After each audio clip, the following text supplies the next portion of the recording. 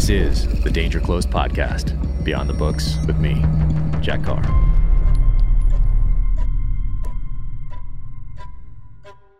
Welcome to the very first Danger Close Beyond the Books with Jack Carr. Thank you so much for joining me. So I wanted to do this podcast because I talk to incredible people all the time. I have had the great fortune of stumbling across a great many very inspirational people. And this first guest is no exception. I couldn't think of a better person to have on than my friend Katie Pavlich. She is the editor of townhall.com. She is a Fox News contributor and just hosted Fox News Primetime Live for the entire week in February. So her book, Fast and Furious, Barack Obama's Bloodiest Scandal and Its Shameless Cover-Up, is an incredible book. We discussed this. We also discussed her second book, Assault and Flattery, The Truth About the Left and Their War on Women. So we did this at SIG last month and had a great time out there touring SIG, got to shoot some machine guns, got to shoot some pistols, got to shoot some rifles, and got to do a little hunt out there in New Hampshire. So without further ado, let's hop into the podcast. All right, here we are. We are live. I am at Sig Sauer here in New Hampshire with Katie Pavlich. Rock on. Yeah, thank you so much for coming out here and for doing this podcast too. Thank you. You came much farther than I did, so we're all happy to have everyone here having a good time. And that flight from Salt Lake to here to Boston gets so much done. It's so nice to be on that flight uninterrupted. They bring you wine and you can just work. Yeah, I think on the cross-country flights, they bring drinks. Ours was an hour long and there were no drinks. Because if you started asking for drinks on that one, they would call you an alcoholic. Right. They'd be like, yeah. Well, I guess that for me, I started at like 8 a.m. yesterday or 9 a.m. There are no rules in the airport. Yeah. No rules. That's what I keep telling myself. Yeah. Awesome. Just keep repeating it. Yeah. No, so thanks so much for doing this. So we're at 6 Hour. We're going to shoot their new machine guns, which are incredible. Yeah. And had Ron Cohen, the CEO, today walk us through those and that whole project, which is amazing. And, I love this place. Of course, we're surrounded, for people that are watching this on video, we're in this room when you walk into SIG that has a bunch of their guns on the wall, which is really cool. So my connection here is that I carried that 226 for so long in the SEAL teams. So I have that connection to this company through that sidearm. So that's awesome. So I love that thing. And of course now the P320 line and 365 line are awesome, and I incorporate them in the books just because it was very natural. But speaking of books, so let's go. Let's start at the beginning. Yeah. So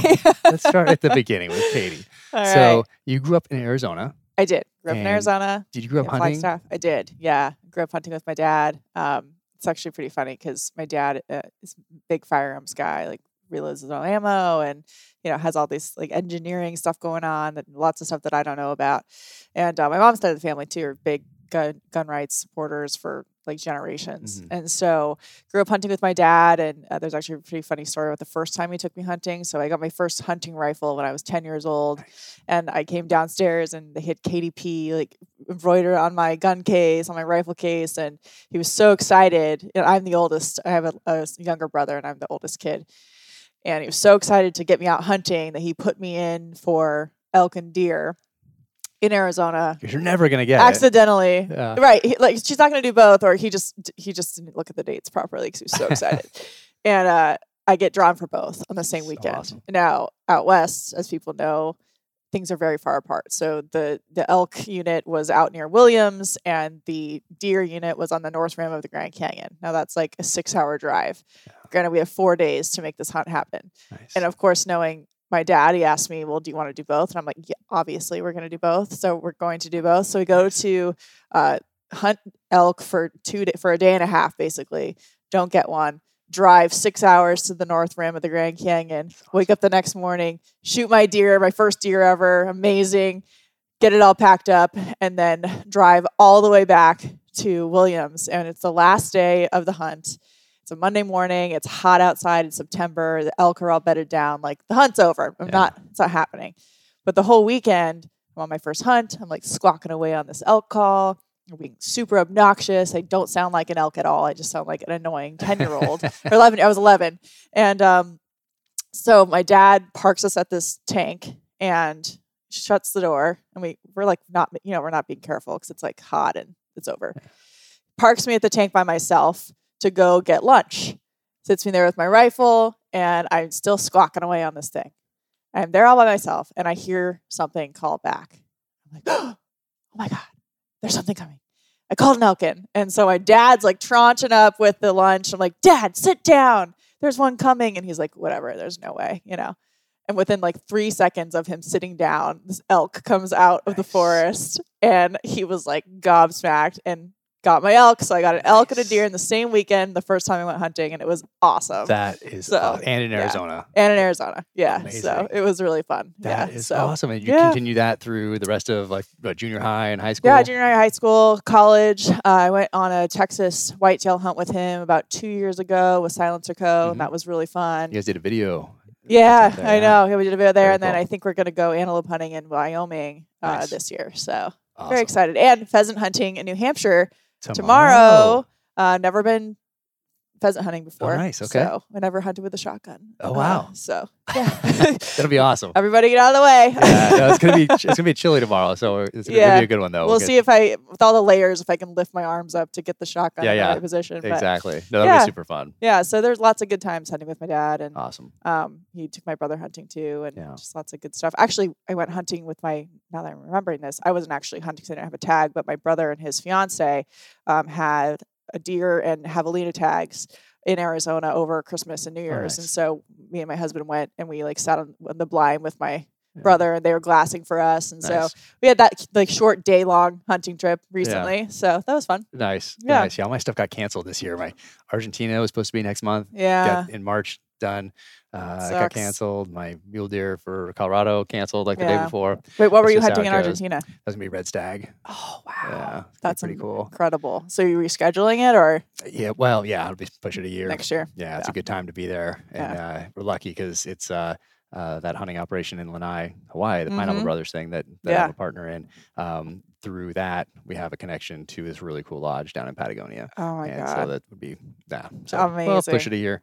And I was going to see if I could incorporate it into the next novel too. So it was going to be research as well. So I was going to go down and see, maybe one of the characters can end up here, and we'll see. So they'll just wait a year. Yeah, that's really cool though. It's a good spot. Yeah, it's a good spot. Amazing. And then I always want to ask you about journalism. Yeah. So did you know early on that you were going to get into journalism, or how did that progress? So what do you mean by early on? Like when I wanted to be a SEAL and wanted to write since I was a kid. 7. Yeah. No, I don't think I was always kind of like writing in a journal, and that's something that my dad does. My mom has a degree in English and was a professor for some of her career.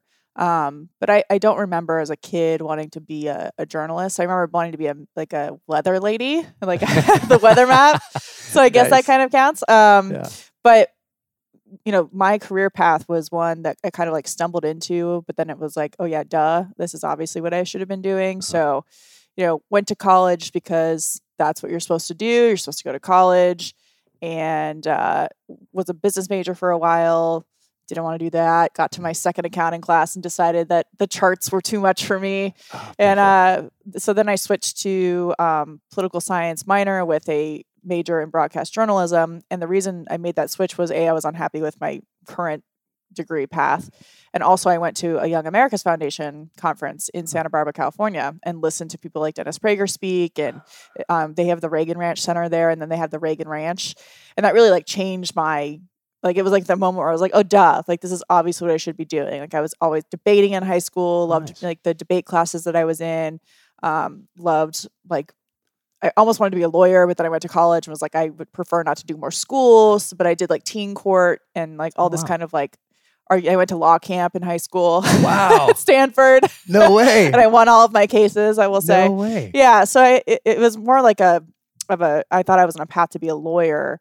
And then I got to college and was like, don't really want to do more school. And then my parents' deal was like, we'll help you pay for college, but you have to major in business. And then that didn't go very well. So kind of like stumbled into it. But then once I realized, oh yeah, this is what I want to do. Like it wasn't necessarily just about journalism. It was more about like debate and finding arguments and looking at the facts of something. And then got into broadcast journalism and into the local student TV station. And I started like a little show there, like a weekly nice. brief where I would talk about like what the student government was doing, what the state government was doing, and then what they were doing in DC. So it was like a 3-level tier thing of informing people about what was going on. And then I moved to DC for a summer to work for Town Hall Magazine and townhall.com as a intern. Lived in DC for the summer, stayed at GW University, like dove in headfirst into all these different places. And then went back to finish my senior year in college and continued working for free from afar. And at the time, it was great because John McCain was running for re-election. He was running for, this was like right after he ran against Obama and lost, but he was running for re-election in the Senate. So like Sarah Palin was in town, and there was all this really controversial immigration legislation that passed. There was a lot happening on the ground. So I was like writing a lot of stuff and getting published in this magazine that sold in bookstores all over the country, like Barnes and Noble and Borders. And it was like really cool. And I'll never forget that the student newspaper was allegedly looking for a more conservative perspective for a column. So I like walk in for my interview and I have all these printed magazines that are sold in bookstores. I'm like a nationally published, writer, and they didn't hire me. I was so pissed. Seriously, that was, that's 10 plus years ago now. Yeah. Imagine with today. Right, exactly. So that was kind of how it started. And then after I graduated, my first big viral story was about one of our graduation speakers and how she essentially like called the entire audience racist over this immigration legislation, and it like went viral and with everything. And so that was like the first big story that I had. And that was Town Hall? That was a Town Hall. And then I moved to DC and again, just like was going to everything I could, was like on Capitol Hill all the time, listening to hearings, like all this kind of stuff, and really just like getting my hands dirty and like going to the border and doing some reporting from there. And I don't know if you know Matt Thomas from the Pinal County Sheriff's Department, good friend of mine. He took me on like a ride along and I did like all this really cool stuff. And so for Town Hall though now. For Town Hall. You've graduated, you're in DC, you're full-time Town Hall. They hired me, they gave me a job. I was making $0 basically. And just like working really hard. I was there all by myself, moved across the country, didn't know anybody outside of like my coworkers, and was just like in this beast of a place where there's just like so much happening all the time. And then I just like started from there, and pretty quickly I got into my first, what eventually became my first book, this Fast and Furious scandal, where ATF was like knowingly giving firearms to Mexican cartels and then actually blaming it on like gun owners and gun shops in Arizona when they were facilitating the whole thing. And so that really kind of like kicked things off, and that got me into more TV. And I used to go on CNN and MSNBC and CNBC, and Larry Kudlow, I used to do his CNBC show a lot. So he kind of helped me get off the ground with a TV thing. And then my first big Fox show was Bill O'Reilly, and that was for my book. But the first Fox show I ever did, this is actually kind of a funny story, was Red Eye. So I was in DC for CPAC, which is this big conservative political action conference every year. And I went to CPAC all the time, and I was like the student who was always there trying to like get a job where all my other friends were like partying and hanging out. And I was like working it with the resumes and the cards and all that stuff. And so I'm working as a young professional. I'm in this like cocktail hour afterward, and I see Greg Gutfeld and his producer and Andy Levy walk into this packed room. Like it was so hot. The line for drinks was like forever. Yeah. And I'm like, oh my God, I gotta go talk to him. I gotta introduce myself. I gotta give him my card, blah, blah, blah. And so I'm inching closer to them, and I can hear Greg complaining about how they're going to leave because the drink line is way too long. And so I'm like, oh no, they cannot leave. And so I like push my way over to them. I'm like, I'll get you a drink. What do you want? And so then I cut the line, got them a drink, came back and gave them their drinks, and they invited me on Red Eye. Nice. That is awesome. It was great. That was a great show. So then Greg's hilarious. I finally get my chance to go on Red Eye, and they don't pay for you to travel to New York. So I bought a bus ticket for $40, and I got on the bus. And it's a 6-hour bus ride to New York. It's usually like 5, but it's always 6. And halfway through the bus ride, a tsunami hits Japan, and they cancel my appearance on the show because it's now this like 24/7 news cycle that they have to go with. And so now I'm like on my way to New York. I'm on a bus. I don't, my brother, I was staying with my brother in his dorm room because he was going to school at a university in Hoboken, New Jersey, which is right across from Manhattan. So I'm staying with my brother in his dorm room where he lives with 2 other guys in like this shoebox. So I'm like, well, I guess I'm just going to go to New York for the weekend because my bus ticket is until Sunday. And now I don't have this red eye hit. And I'm like all bummed out. They're not going to invite me back. And so eventually they did invite me back, got back on the bus, went up to New York. And what they do pay for is a car to take you where you want to go after the show. Yeah. And Nice of so them. I'm like, okay. So I'm in this like fancy town car. It's like the first fancy car I've ever been in. I have a driver. It's really exciting. And he takes me to Hoboken to drop me off again at my brother's apartment, right? Or his dorm room. And the driver goes, are you sure this is where you want to be dropped off? And I was like, yeah, this is my brother. I'm staying with my brother in his dorm, but thank you for asking. So I've paid my dues, I would say. And Nice. I've made it past the sleeping in the dorm room phase. Yeah. You But don't have to do that anymore. yeah, but $40 it bus was ticket. fun. Yeah, and I remember the day that my boss at town hall told me, Katie, you can start taking the train. The bus tickets are starting to embarrass me. So yeah, I used to ride the bus to New York. Yeah. That is wild. And do you Mhm. remember where you were when you first heard about Fast and Furious, or like what made you want to go down that path and start investigating it? And did it Yeah. happen right away right when you heard what was going on, and then you just like dove in, or did it take a little while? So I remember seeing Cheryl Atkinson at CBS, who really was one of the bigger journalists who initially started with the story, and she got her information. I'll talk about it in a second, but I remember her interviewing John Dodson, who was an ATF agent. He was a whistleblower, and he had been talking to his superiors about this situation where they were asking them to just let these guys go with these guns. And he kept warning, like, somebody's going to get hurt. Yeah. Like, someone's going to get killed. Like, we're giving guns to narco terrorists and we're not telling Border Patrol about it. Like, we're not communicating with anybody. So I remember seeing that and being like, that doesn't make any sense. And at the same time, when this was going on, you had the Obama administration pushing this narrative that there was this like iron river of guns flowing from the United States to Mexico. 90% or something like that. 90% of guns that are found at crime scenes in Mexico come from the United States. They just kept repeating it over and they over. kept repeating it. And the Janet Napolitano, when she was a Homeland Security Secretary, flew to Mexico. This is what she said in her statements. Eric Holder, same thing.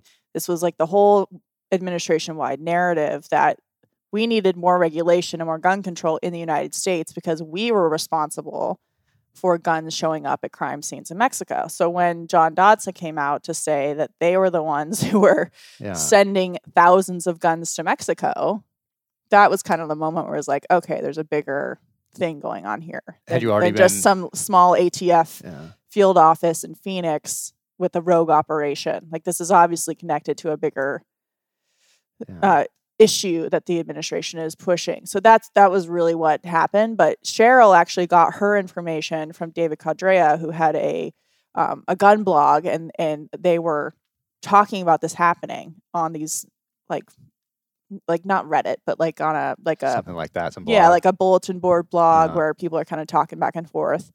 And she picked it up and then ended up interviewing John Dodson, who then opened kind of the floodgates of Congress looking into it, which were, a series of hearings held, and Eric Holder eventually being held in contempt, voted in criminal and civil contempt by Democrats and Republicans. Oh, wow. But yeah, once I connected the dots between the narrative that they were pushing from DOJ, DHS, the White House, and then what these ATF agents were saying about what they were doing. And of course, the reason we all found out about this was because Border Patrol agent Brian Terry was killed.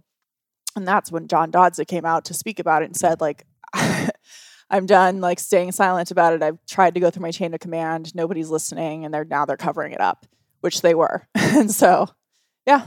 And you were aware beforehand that about that narrative. You already investigated, hey, this 90% of guns in Mexico thing. Was it? Did you find out about that afterward? Did you do that investigation afterward, after you heard about this whistleblower? Or was it already kind of something you were looking into with other articles you'd written? It was something that was kind of already like swirling because there was all this talk about, and that's why it was like when Brian Terry was killed and then it was revealed that ATF had been running guns into Mexico, then there were bigger questions about, well, if an ATF field office is doing it, then who's directing the field office to do it? And is the U.S. Attorney's Office involved? And they were.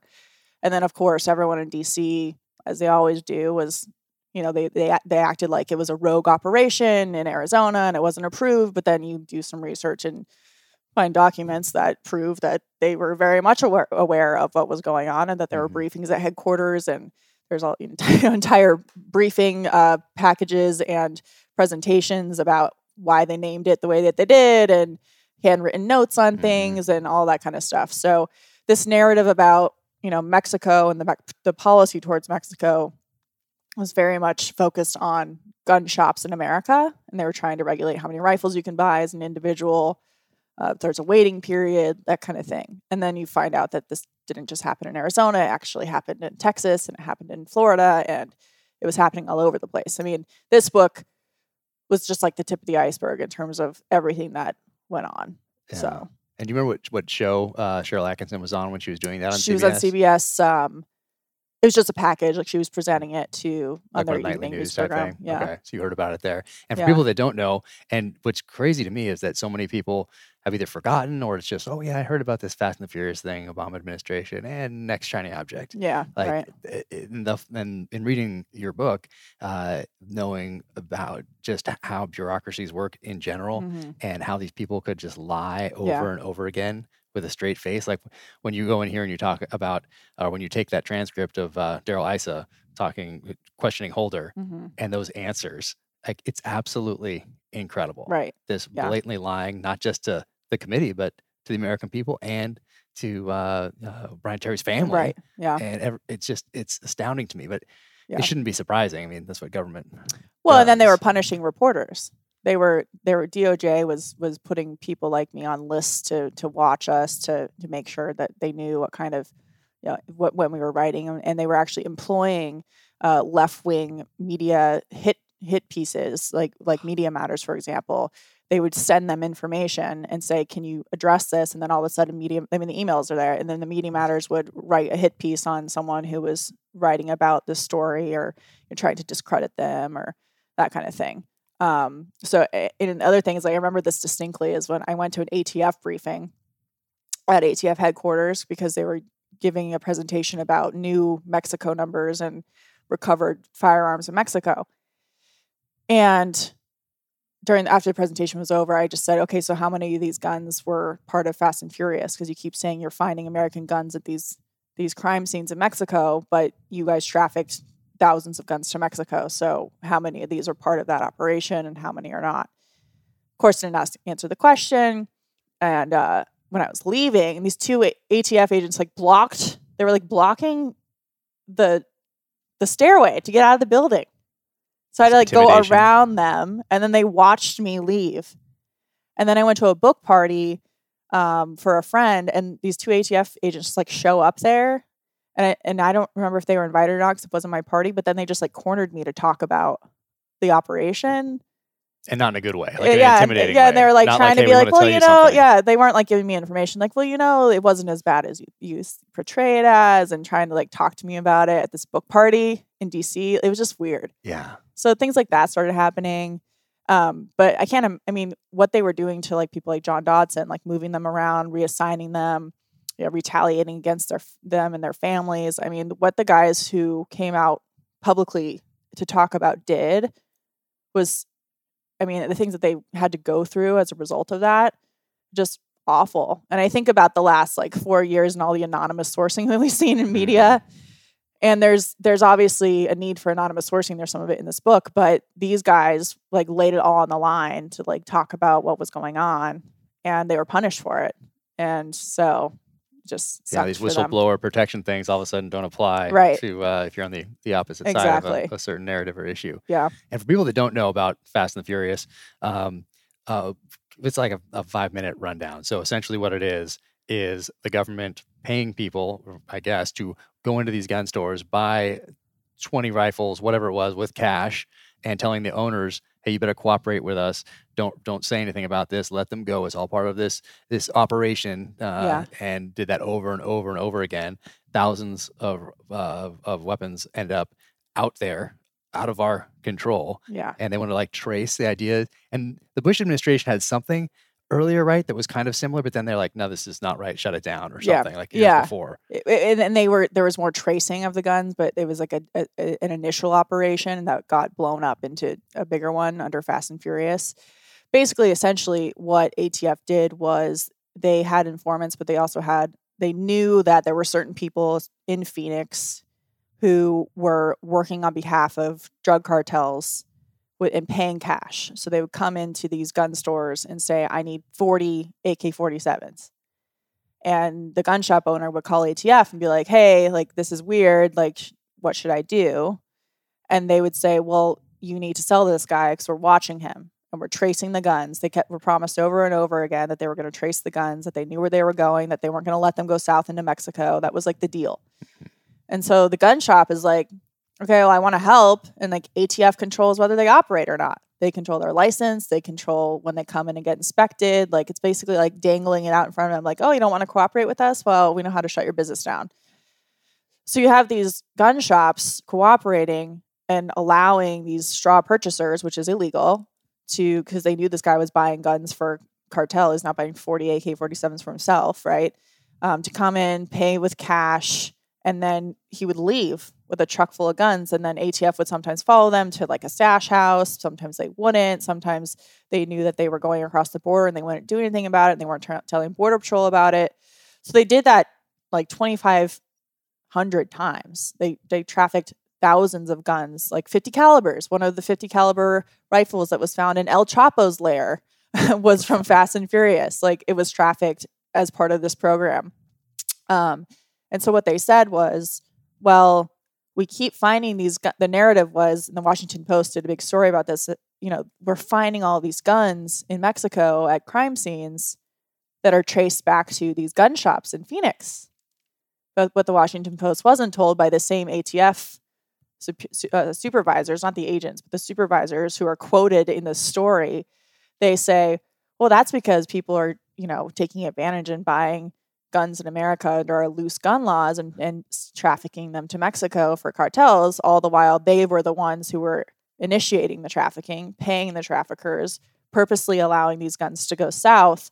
And then when they show up at bloody crime scenes where people are murdered, like hundreds of people are murdered in Mexico, they blame it on the gun dealers who were intimidated into doing this in the first place because ATF told them to do it. And so they had this narrative about, we keep finding all these guns at these crime scenes and they're tracing back to these gun stores. And it's like, well, they're tracing back to the gun stores because you're telling them to sell them. It's so crazy. Do you think that was the intent the whole time was to just be able to prove their narrative of these 90% of guns at crime scenes there, and they just wanted to, let's prove this, let's get some data on it, so we're going to make it happen ourselves? Or was it just something that got out of control and happened to support their narratives? Based on the email traffic that I saw, they were doing this to push more regulation. Like, we need to be able to prove that guns from America are going to Mexico. So let's put them They in would there. say that the reason they implemented Fast and Furious is because they wanted to trace guns into the cartel so they could get to the top of the cartel. Mm-hmm. Everyone knows that's not how it works. And if they were really interested in tracing guns, they would have put tracking devices on them. And they did it on like one or two guns. And they did it. They did it on 2 out of 2,500. And it was like John Dodson making like, a homemade GPS device that died a day after the gun was gone.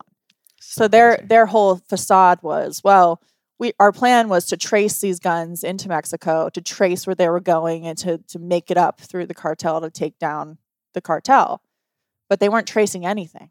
They were losing track of things. They weren't working with Mexican authorities to track any of this stuff. They didn't tell Mexico about it. And so if you're really trying to trace guns in Mexico through a cartel, you might want to have some like law enforcement in Mexico helping you with the program. They never did. But then there's emails saying, well, we can use this now to push for this regulation that limits the number of firearms that people can buy at one time. So crazy. So it sounds like fiction. It sounds like a great fictional novel for me to investigate, but it happens to be true. Yeah. And then these people that were involved in this, what happened to them after, like, today? Like, this book, we wrote this in 2011, 2012. Yeah. And so today, like, obviously we have Obama, Holder, nothing. Like everybody else, that supervisor in Phoenix, like, is that guy still there? Oh, no, they brought him back to what we call headquarters in DC, the mothership. Uh-huh. So, like most government bureaucrats who screw up, they failed up, and there hasn't been punishment for them. They're still working. Still there. The U.S. attorney in Arizona did resign. I don't know what he's doing now. But a lot of these guys are still there. They're just Bill continuing Newell's still on, there. just collecting their checks. And this was like one of many scandalous things. I mean, there's other issues too, but I like how you talk about in this book also just about that bureaucracy and that change from the guys that were there in the 70s and 80s into the early 90s. And then we have Waco, we have Ruby Ridge, you have a few things. And those guys that were essentially street cops get replaced with administrators. right. And in any big bureaucracy, anybody who's been in the military or government circles knows how that works. Yeah. And so, you have these guys without street experience making decisions based on no actual experience at the tactical level. Well, and worse, making decisions based on how far up they can climb the bureaucratic ladder. So they're not making decisions because they're interested in making the street agent's life easier or making the right decisions on the street. They're making decisions based on how they can make it up through headquarters. Like, how can I get appointed or not appointed or promoted to acting whatever or acting in charge of special agent in charge of the Phoenix field office. Like, it's not about necessarily what's going on the ground. And through the process of getting to know a lot of the people I talked to for this book, it became, I call it the suits versus the boots. Nice. Like the guys with like the scuffed up shoes and wearing the jeans, and those the street guys I was talking to, and the old school guys like Vince Cefalu and Jay Dobbins, who were there before this kind of bureaucratic transition happened in the early 2000s with all these screw ups with Ruby Ridge and Waco. They have a very different aura about them than the guys who like cornered me at the book party in DC with their fancy suits on and their shine shoes and their shiny badges. Just a very different way of looking at things. And the guys on the street are the ones who are dealing with the consequences of the actions that are being and the decisions that are being made in these offices by these other people. Now, that's not to say that's how everybody is, but it was a stark contrast between the two. Oh yeah, same thing in the military. You get those guys at the top levels essentially become politicians in uniform, right. both officer and enlisted when you get up there. And they're making decisions. They're so far removed from those tactical level, maybe even if they came from that tactical level, but they're so far removed from it at that point. They're essentially politicians in uniform is how I And the priority is describe just them. to keep benefiting from that system rather than kind of getting back into seeing what the consequences and not being removed from those actions would be. It's about getting further and further away from the actual decisions that are being made in split seconds on the street. And so that was like really eye-opening to see how that process played out for sure. And was this your first time dealing? Did you have what do you call a confidential informant? Then like anonymous sources. Do you have guys that sat down with you and they're like, "Hey, please don't use my name," but boom. Was that your first time doing that, or had you done that before in other stories? Yeah, that was like my first time really kind of understanding that I, would have to make decisions about if someone came to ask who my sources were, and I would have to tell them I'm not telling them, right? And what was that was going to mean for me, and that was definitely something that was potential given the way that the Justice Department responded to the whistleblowers who came forward publicly and to the journalists who were writing about it or asking questions about it. That never happened, but it was definitely like, okay, this is a serious situation. It wasn't just like some political operative coming to me with dirt and saying, I don't want to be named because it might ruin my career or something. It was like people with real information who would be in danger if you published their name or gave something away, like in a detail that made it obvious who you were talking to. So yeah, it was interesting, like meeting with people, Did you ever to a phase off like the that grid. intimidation? Were you ever intimidated by that, or would you ever take a second and be like, wait a second, am I doing the right thing, but hey, is this safe?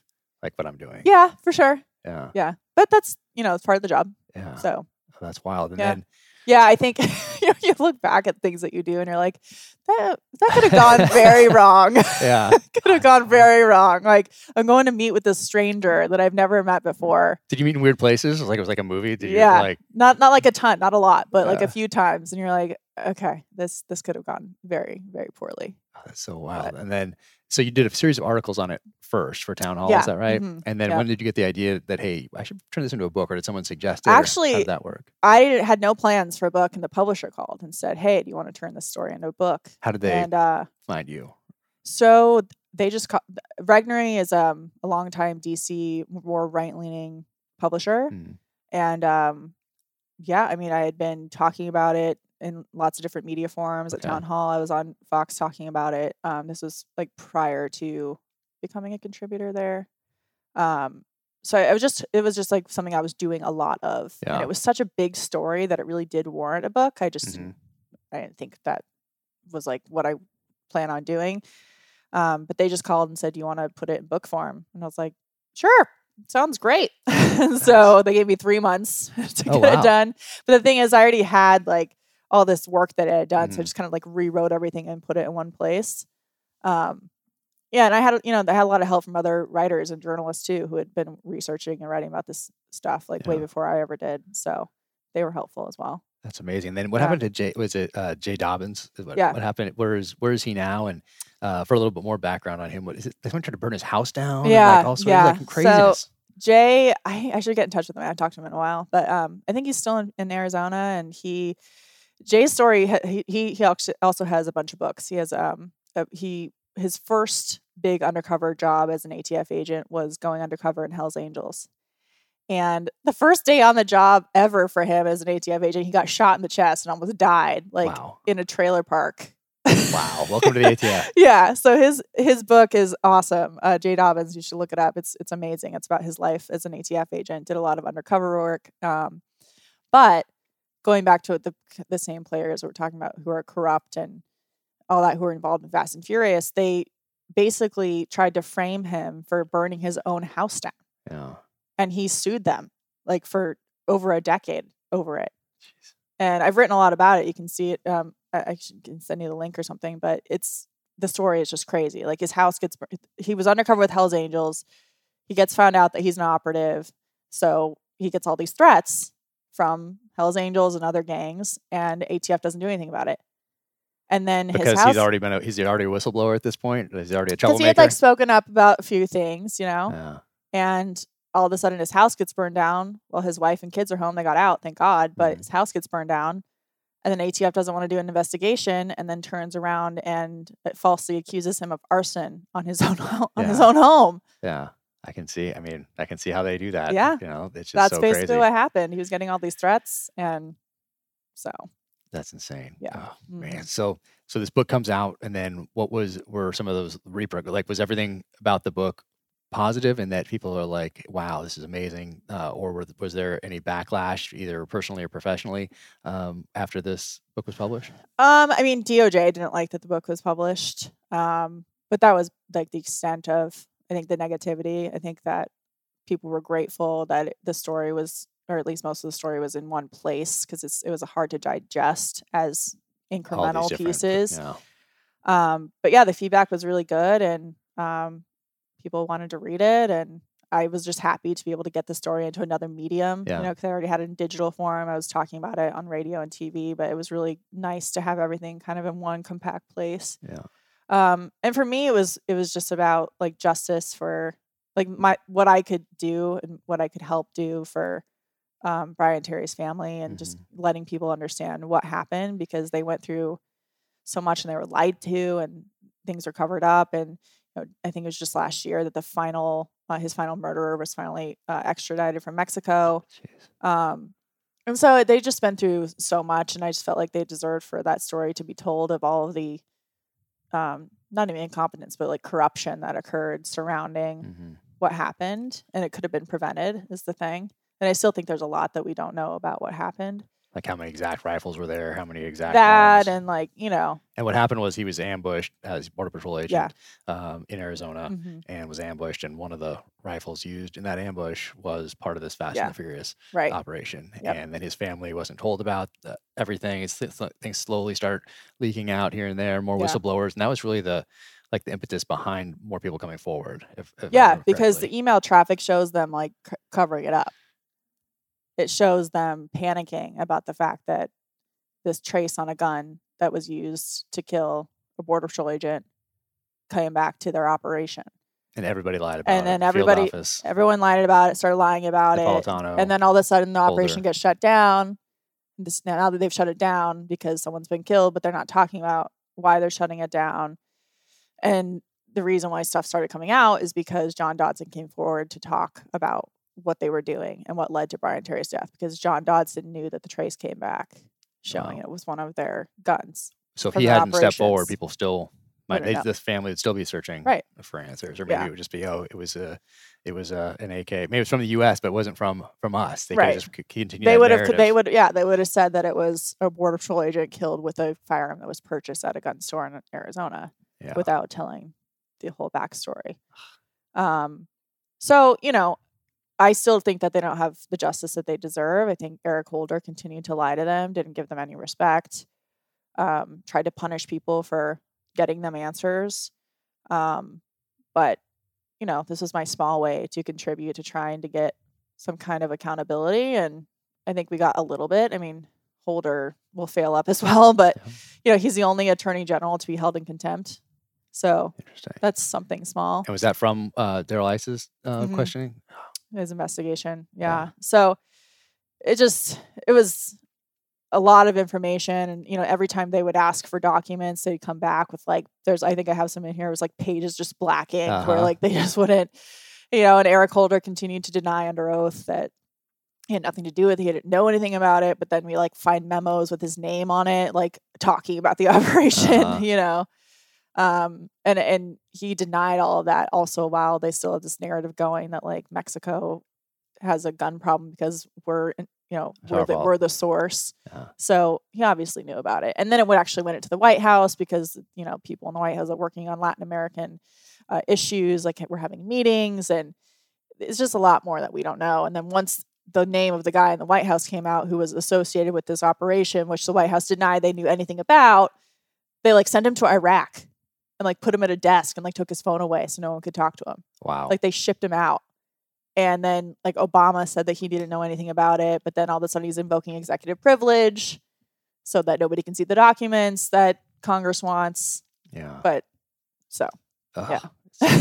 So crazy. So this is the book right here. Yep. And I love the cover. So who did your cover? Is that your publisher? Regnery did it. Yeah. That is an awesome cover. Yeah, it's a great cover. Love the AK. Yeah, it's sweet. And it's the Mexico flag. Yep. Colors cool. on there. Yeah. So they did an awesome job with that. And then on to that was cool. Assault and Flattery. How many years did that come out after this? When Assault and Flattery was 2017. Yeah. So a few years after after this one. So that one is out there too. Yeah. My it's wife very has it right different. now. A very different book. and going forward, what are other plans for another book at any point? I have some ideas. With the news cycle, when I wrote this book, media was very different even just 10 years ago than it is now. And now if you're writing a newsworthy book, things just move so quickly that by the time you get it published, it's old. So there's this struggle about, how you kind of write that, at least for me, just, how to kind of change your writing style to fit with the times and how quickly things need to be out and that kind of thing. But I have some ideas. Yeah. And now you're on Fox all the time now. Every time my wife and I walk by, the TV, it's been fun. Katie's on. Yeah. It's been good. Yeah. So, and what a crazy time to be on. So, yeah. And I'm busier now with other work too. So writing a book has kind of taken the back burner, but I'm getting the itch a little bit. So, yeah. No, we'll see. And yes, you're on that a lot. And you're still doing town hall. Yep. Still working at town hall. I have a great team there. Got all kinds of things. We've grown so much and got good reporters doing lots of good stuff. And that's awesome. Yeah. So, yeah. Town hall has grown. You're on Fox all the time. So excited for everything that you do. Yeah, it's been fun. That's coming next. Yeah, I appreciate you having me on to talk about this book because it's been so long since I've been able to talk about that story. But it's such an all coming back. Yeah. So, no, I probably should have prepped you. I didn't even know what we were going to talk about today. Cool. But it in a microcosm like this book it's about Fast and the Furious, but more than that, it's about government ineptitude. It's about politicians. It's about that whole system where people fail up. This bureaucracy that can crush you if you're at that tactical level and see something that's not right. So it applies, not just to this. Imagine all the things that we don't even know about. That there wasn't that the Jobbins to come out and say and blow the whistle on what's going on here. I mean, imagine just how much goes on each and every day that we don't even know about. Well, the thing is there was a bunch of documents that were held under executive privilege that President Trump, I believe, was going to release, but then they never get released. Yeah. And then when you call to be like, where are the documents? It's like they still get caught up in this system where you can't get them. Yeah. And so, that's frustrating too. It's like the question of how much we don't know. Well, that we can't answer that because even if they declassify or take the executive privilege off of it, DOJ still won't release it. It's so crazy. And there's obviously reasons why. What are those reasons? Yeah, who are they protecting? Yeah, like right. some of these things, all these documents were supposed to be even like JFK documents, Yeah. assassination documents. Trump was supposed to declassify Right. a couple of years ago, and I think that CIA came in and sat down and explained why it was still Right. with the protecting sources and methods. That's the Right. catchphrase. That's always the catchphrase. Yeah. Gotta protect Sources and methods. And you're like, Yeah. what? I can Google like half of this, but it Yeah, just right. confirms. Yeah. But so I think you did declassify some things, but not. We're getting more we're information about supposed to. UFOs now, so I'm happy about that. I think it's a distraction. It's a distraction. Yeah. And then news business wise, like what? So you've been in this for a little while Yeah. now and seen how things have changed over the last decade and where things are going with this new administration. I guess I get asked this question all the time, like, what do you think about the future? What do you think about for our kids and grandkids? What are we turning over to them? What kind of a country are we handing over to them? What kind of freedoms are they going to have going forward? Not just Second Amendment wise, but First Amendment wise. Yeah. Just anything. What kind of a world are they going to inherit from us? Well, do we have like another 10 hours I on this know podcast? we might save that for next time. I do worry about it, just because we're in this big tech time where I get concerned about big tech being more important than the Constitution. Mm-hmm. And when that happens, we're all in big trouble because we're beholden to companies and billionaires in charge of those companies who enjoy being partners with an overreaching federal government that has the ability, as you said, to crush people. And the principles of the Constitution and the Bill of Rights are extraordinarily important for people, and they should apply at all times. But when you have attacks on the First Amendment and attacks on the Second Amendment, and you start pulling one or two of those rights out, they all kind of fall apart. So, and this justification of censorship, even if it's like a private company, is I think really alarming because, how do people function if you can't have a bank account or you can't speak about anything, or all of our media sources are through private companies, which is how it should be. But then we're only telling one side of the story or censoring information that is true, but harmful to a certain side of the political aisle. So therefore we're not going to talk about it. I think it's like, we're at a place where big tech is kind of overtaking some of these principles, and this newer generation thinks that words are violence. And I think that's a problem, because if you think words are violence, then that leads to book burning and all kinds of very bad places. So I'm worried about it. Yeah, no, definitely. I think about it now all the time that our kids are getting older and moving into this high school and beyond. It's definitely concerning to me, and I have a lot of great material for thrillers. For your books, because it's so crazy to just see these companies. Yeah, they might be based in Silicon Valley and in and around Seattle, but really they're not American companies. Yeah, they do not act in the spirit of the First Amendment. Yeah, and they're really global conglomerates essentially. So they're multinational companies, not beholden to anyone now with the amount of power that they have. So this next 10 years, I'm very interested in what is going to happen during this very formative time in our country's history, as it pertains specifically to that First Amendment. And Second Amendment, well, of course, because those are they're inexorably combined. Yeah. The irony is that a lot of these companies exist in the United States because of the First Amendment. Exactly. But then they don't respect the principle in terms of their own behavior. So they exist because of the freedom of the First Amendment, but when it comes to, incorporating that principle into their business, they don't respect it. And so that's a problem. You're right. It's a global issue. I think that the bigger the globe gets and more globalized it gets, the harder it is for people to be patriotic or to hold on to the principles of their country and their constitution, because that's nationalist, right? And we don't like nationalism. No. And so, I think those are really big challenges, for sure. Yeah, no, Yeah. it's so sad. And then you see the other part that's concerning to me. Growing up, my mom was a librarian, and I just grew up surrounded by books Yeah. and reading. And now we're seeing these people and these companies that were traditionally guardians of that First Mhm. Amendment. We're seeing that those publishing houses, Yeah.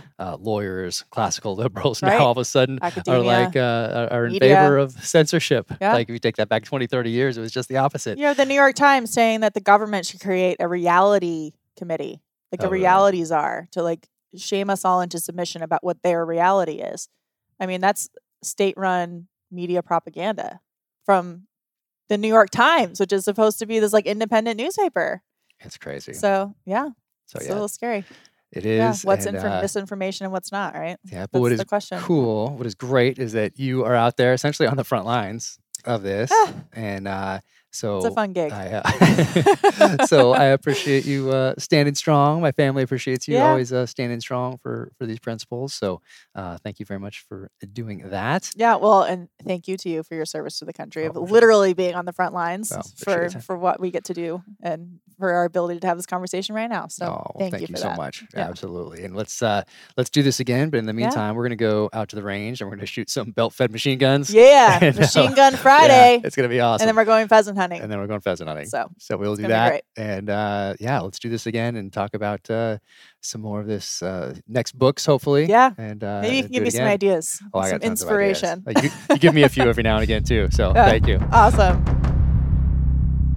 Hey, thank you to Sig for having me out to the headquarters area and showing me the factory and taking me to the range. And it was amazing. So thank you guys so much. And in honor of that, I want to talk a little bit about the P226. So first off right here, this is a Vickers guide, photos taken by James Rupley, and Larry Vickers has a whole series of books. This one, Volume 1, Sig Sauer, awesome. And I happen to be featured in this. And it was such an honor for Larry to reach out and ask me to do that because for my entire 20 years in the SEAL teams, I had a pistol like this, never far from reach. So when I first came in, we had these guys right here. So Buds got there in January of 1997. By the summer of 1997, I was in third phase, which is the land warfare phase, and was introduced to this. So at the time, no rail on the pistol here.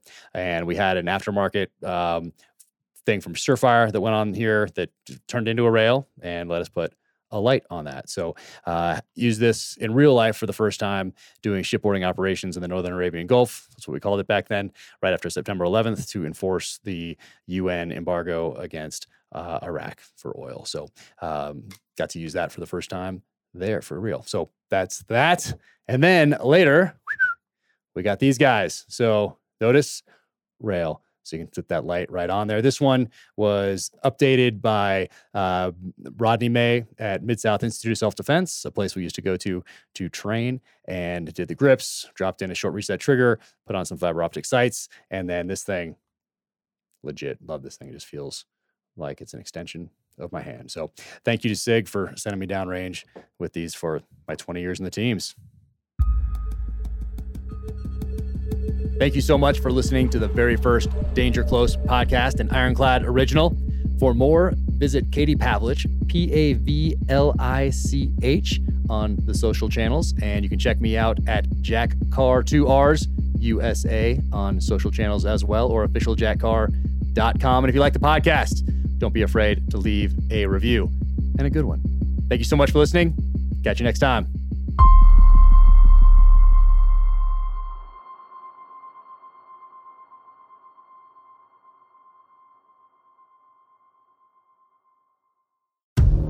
In case you missed it, on a recent episode of Danger Close, an Ironclad original, Jack Carr sat down with former presidential candidate Tulsi Gabbard. Set aside all the labels, you know, oh, well, because I've been getting asked this a lot, like, well, are you left or are you right? Are you progressive or are you conservative? What box do you fit in? Which box do you check? Completely. Are you an enemy or right. an ally? Like, what filter should I use when I'm looking at you? And, like, I've always been an independent-minded person, always. Be sure to check out the full interview wherever you get your podcasts.